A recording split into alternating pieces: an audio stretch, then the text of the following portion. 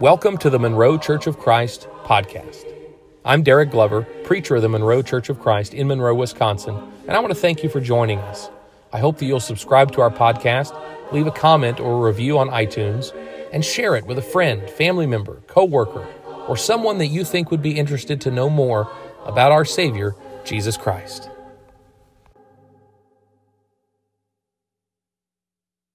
Into a new season, and we transition today into a new topic in the fruit of the Spirit discussion. We reach faithfulness. Faithfulness, coming near the final three fruits of the Spirit that we'll study. We think of faithfulness in our context as a true and loyal, kind of pure attitude or characteristic. We are faithful to something, we're loyal to it. I'm a faithful St. Louis Cardinals baseball fan. I will not root for another team. I might possibly root for the Brewers if they're playing the Cubs, but that's about the only time I will root for the Brewers. So otherwise, I'm a faithful Cardinal fan. I'm loyal. And no, I've never rooted for any other team in my life like I do the Cardinals. And we think of that as a faithful kind of attitude to have over something that's rather trivial. But we apply this idea to a lot of things. To the companies we work for, the friends that we have, our marriages. We talk about faithfulness as a way of being true and loyal and pure. Faithfulness is also often used to describe a diligent practice of something. When our elected officials are sworn into office, they take an oath, and oftentimes there is, if not outright stated, an implication to be faithful, or to faithfully do something or execute something, that they will diligently practice each day the things that are incumbent upon them as holding that office. Faithfulness is an intentional dedication to an idea. And when Paul writes about faithfulness as a fruit of the Spirit, he's talking about that dedication to an ideal. Diligent and steadfast, intentional, to give ourselves over to something. And what is that something? What does this fruit look like in Scripture? Where else do we see faithfulness? We can go way back. We can go way back to the time of Noah. And we can see that Noah was diligently faithful in the task given him. Now, he was described as someone faithful to God. He was ostensibly the only holy person left on earth, because God chose to save him.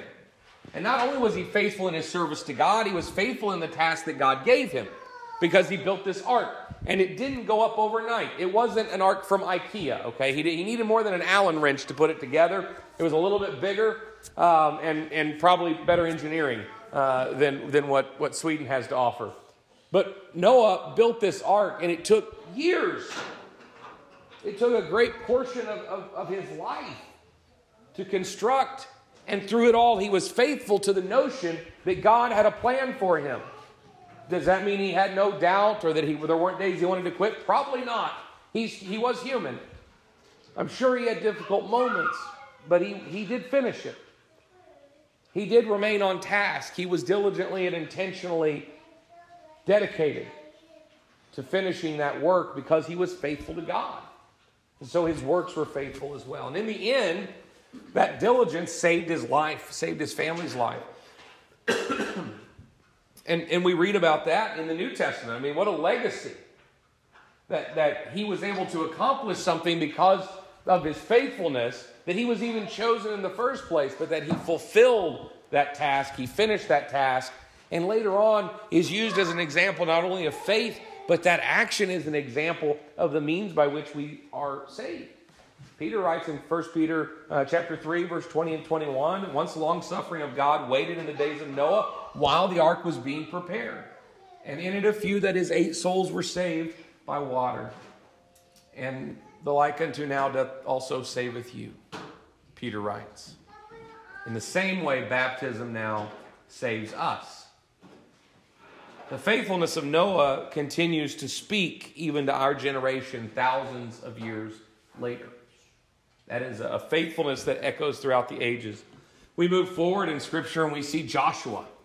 Joshua, who finds himself leading God's people toward the promised land, and on the cusp of entering the promised land, he gives them an address.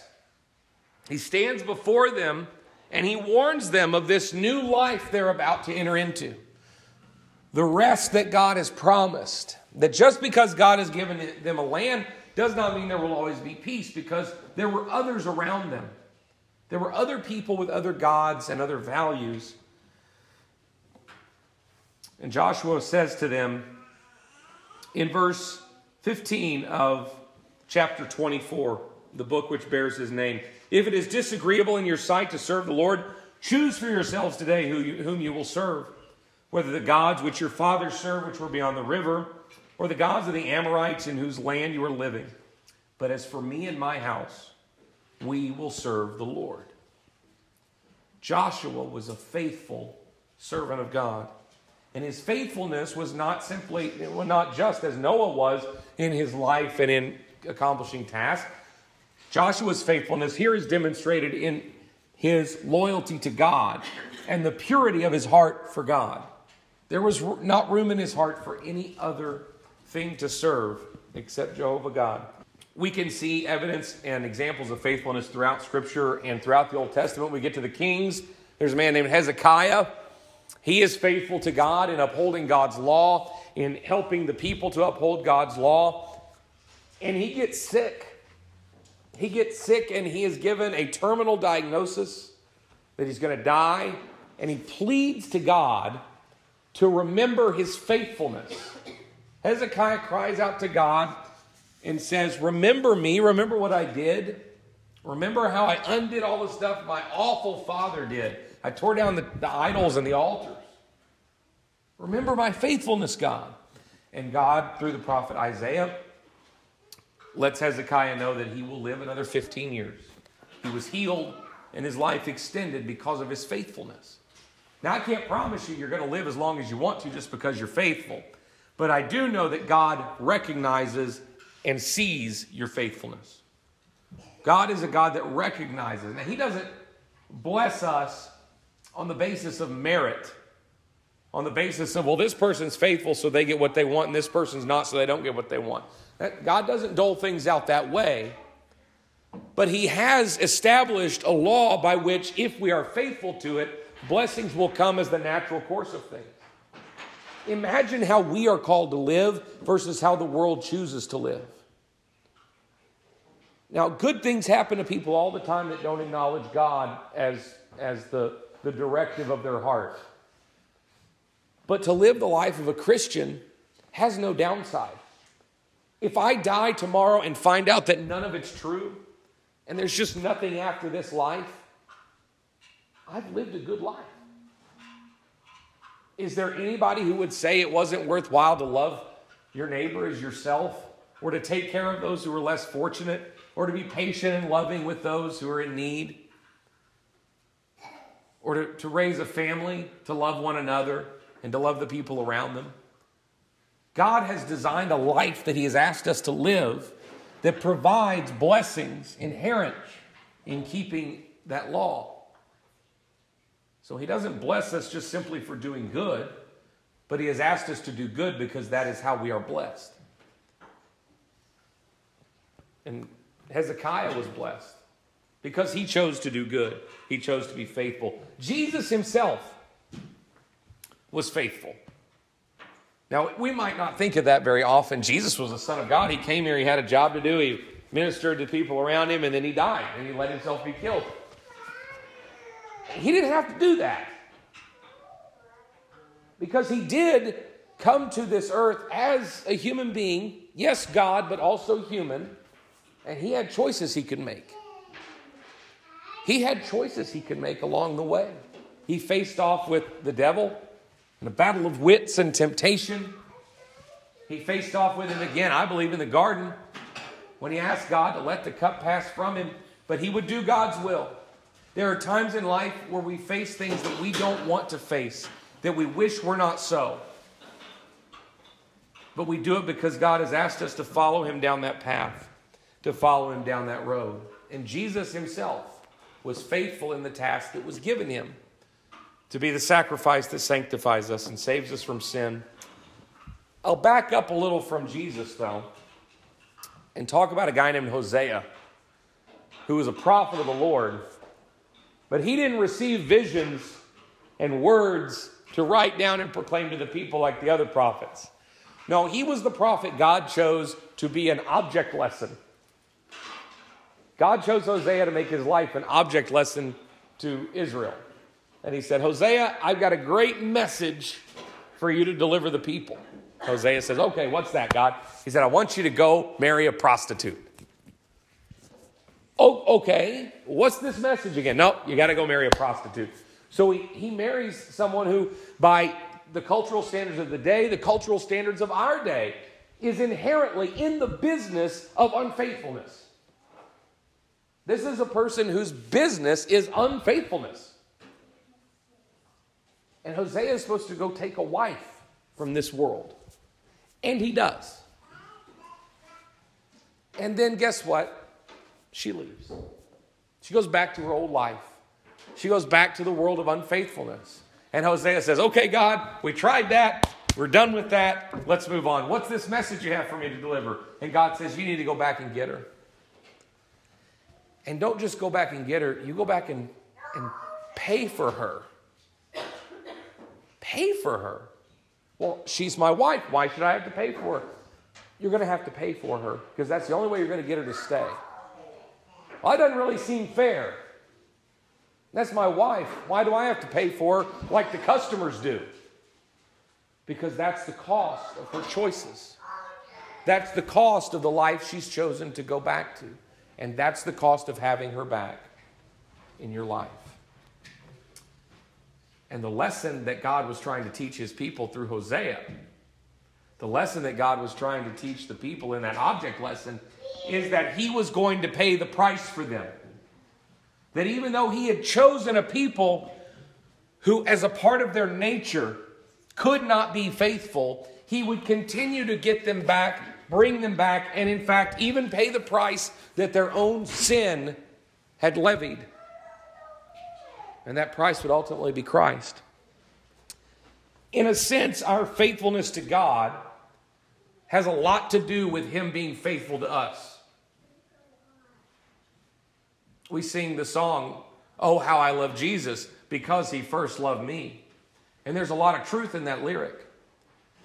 We serve our God and we love our Savior because with no precondition, he gave himself up for us and he brought us back from the brink of destruction. God's faithfulness to us inspires a faithfulness to him. Excuse me. God's faithfulness is seen in his promise to Abraham that we mentioned earlier, to multiply his descendants, to give him a great presence on this earth. And such a large portion, even to this day, of the population of this earth can trace their lineage to Abraham. Entire regions of the world descend from Abraham. God was faithful to Israel. He did lead them to a promised land. He did protect them. He did sustain them, despite what they deserved, despite what they had earned, despite their unfaithfulness. God was faithful. God was faithful to David as he faced Goliath. He was faithful to him throughout his kingship, even when David was selfish and prideful and sinful. God was still faithful to David in delivering him. And God was faithful to Christ, faithful to Jesus, his own son.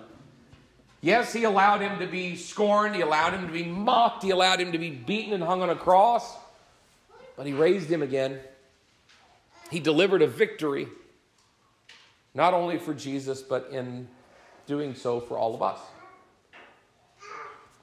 God was faithful to Christ. But God is also faithful to his nature. God can't deny who he is. He can't lie. He can't make false promises. He can't change what's required to be near him. There is something about his nature that requires certain things of us. Have you ever been to I've never been. Just wondering if you have. I know people that have. Ever been to one of those, a fancy restaurant that requires you to wear a jacket to go in there and eat? Have you ever showed up without a jacket and found out that they require a jacket? Now, this is a perfectly arbitrary thing. They just want a certain atmosphere. They want a certain clientele. They want to be able to charge a certain amount for their food and to have a nice place. And so they require that the men wear jackets. That's what it takes to get in that room. And if you don't have a jacket, you ever been a place like that where you don't have a jacket? And then they have a closet. They have a closet that has a bunch of old blazers in it. And you put something on that smells like mothballs. And then they let you in. And it seems ridiculous. It's not really nice. It's not yours. But you're meeting the requirement. God has a nature about him that requires things in order to be in his presence. And it's far more significant than a dinner jacket. And it's far more serious than something you can just throw on and check off the list so you can get into the room and eat the prime rib on Wednesday night. It's a deeper transformation of the heart. It is perfection. It is purity. That's what God demands. That's what God demanded from the beginning, and he has not changed. The God that kicked Adam and Eve out of the garden for eating the fruit, that's the God we serve. He's just as strict.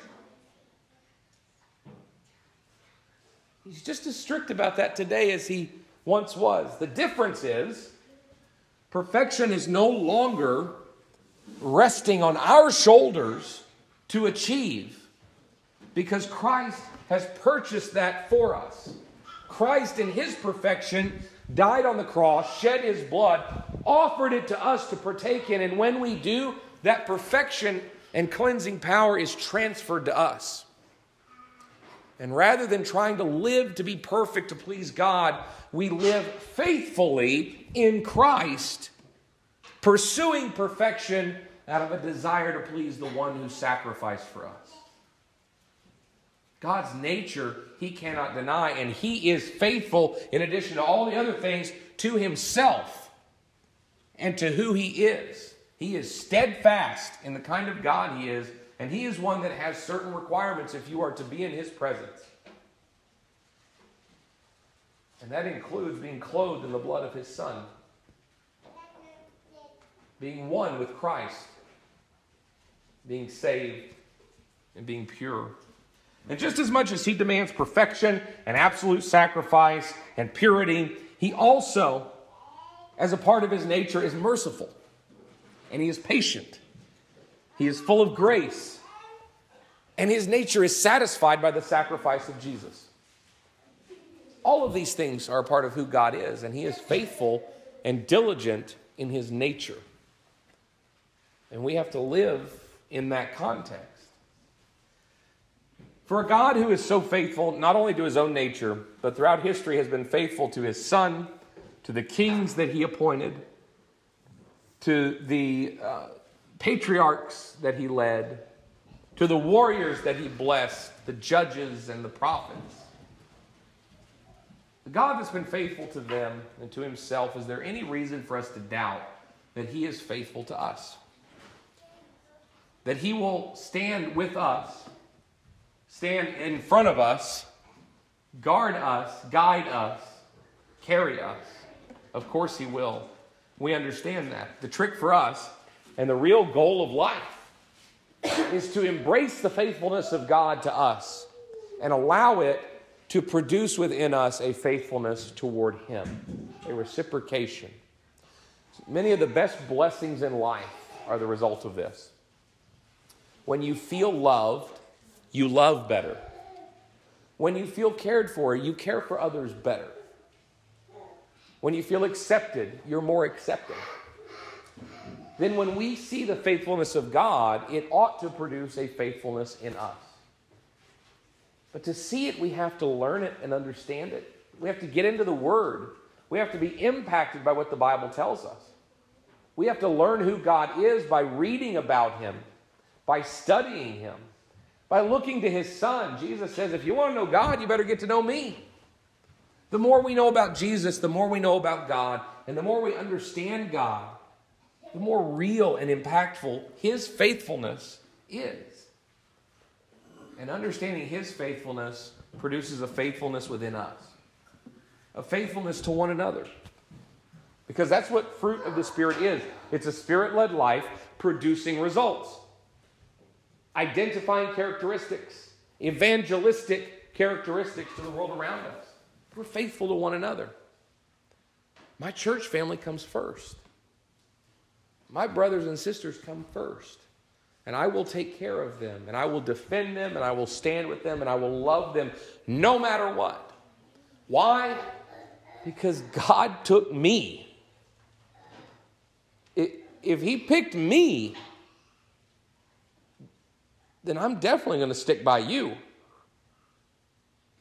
We have to recognize what God did through Christ and let His faithfulness produce faithfulness within us. To one another, but also to Him. God comes first. His Son comes first. We will speak of His Son. We will speak of His faithfulness. We will tell the world what we know. That even though we were lost in sin, even though we were destined for eternal punishment, even though we had nowhere to look, no options, no rescue, and even though we'd done it to ourselves, God reached down through His Son and gave us a way out. He gave us a solution, and He gave us a home, and it's waiting for those who are faithful. This morning, if you have found the journey of faithfulness to be hard and arduous, it is. It is. But that's why He gave us each other. That's why He gave us a word to read, a Bible to understand and to study. God has blessed us in so many ways to make the journey of faithfulness one that we can walk down, but only with Him. Never alone. And if you have a need this morning to have someone hold your hand on that journey, to walk with you and encourage you, to show you the way, to pray with you, or if you're ready to be baptized, to accept Jesus in your life and to be made whole, we encourage you to come now and do so as we stand and while Marv leads us in singing. Thank you for joining us for the Monroe Church of Christ podcast. We hope that you have found today's message to be uplifting, inspirational, and encouraging. Most of all, we hope that it helps you along your spiritual journey. If you have any questions or comments or would like to drop us a line, you can do so at monroewicoc@gmail.com. We look forward to hearing from you, and we look forward to you joining us next week.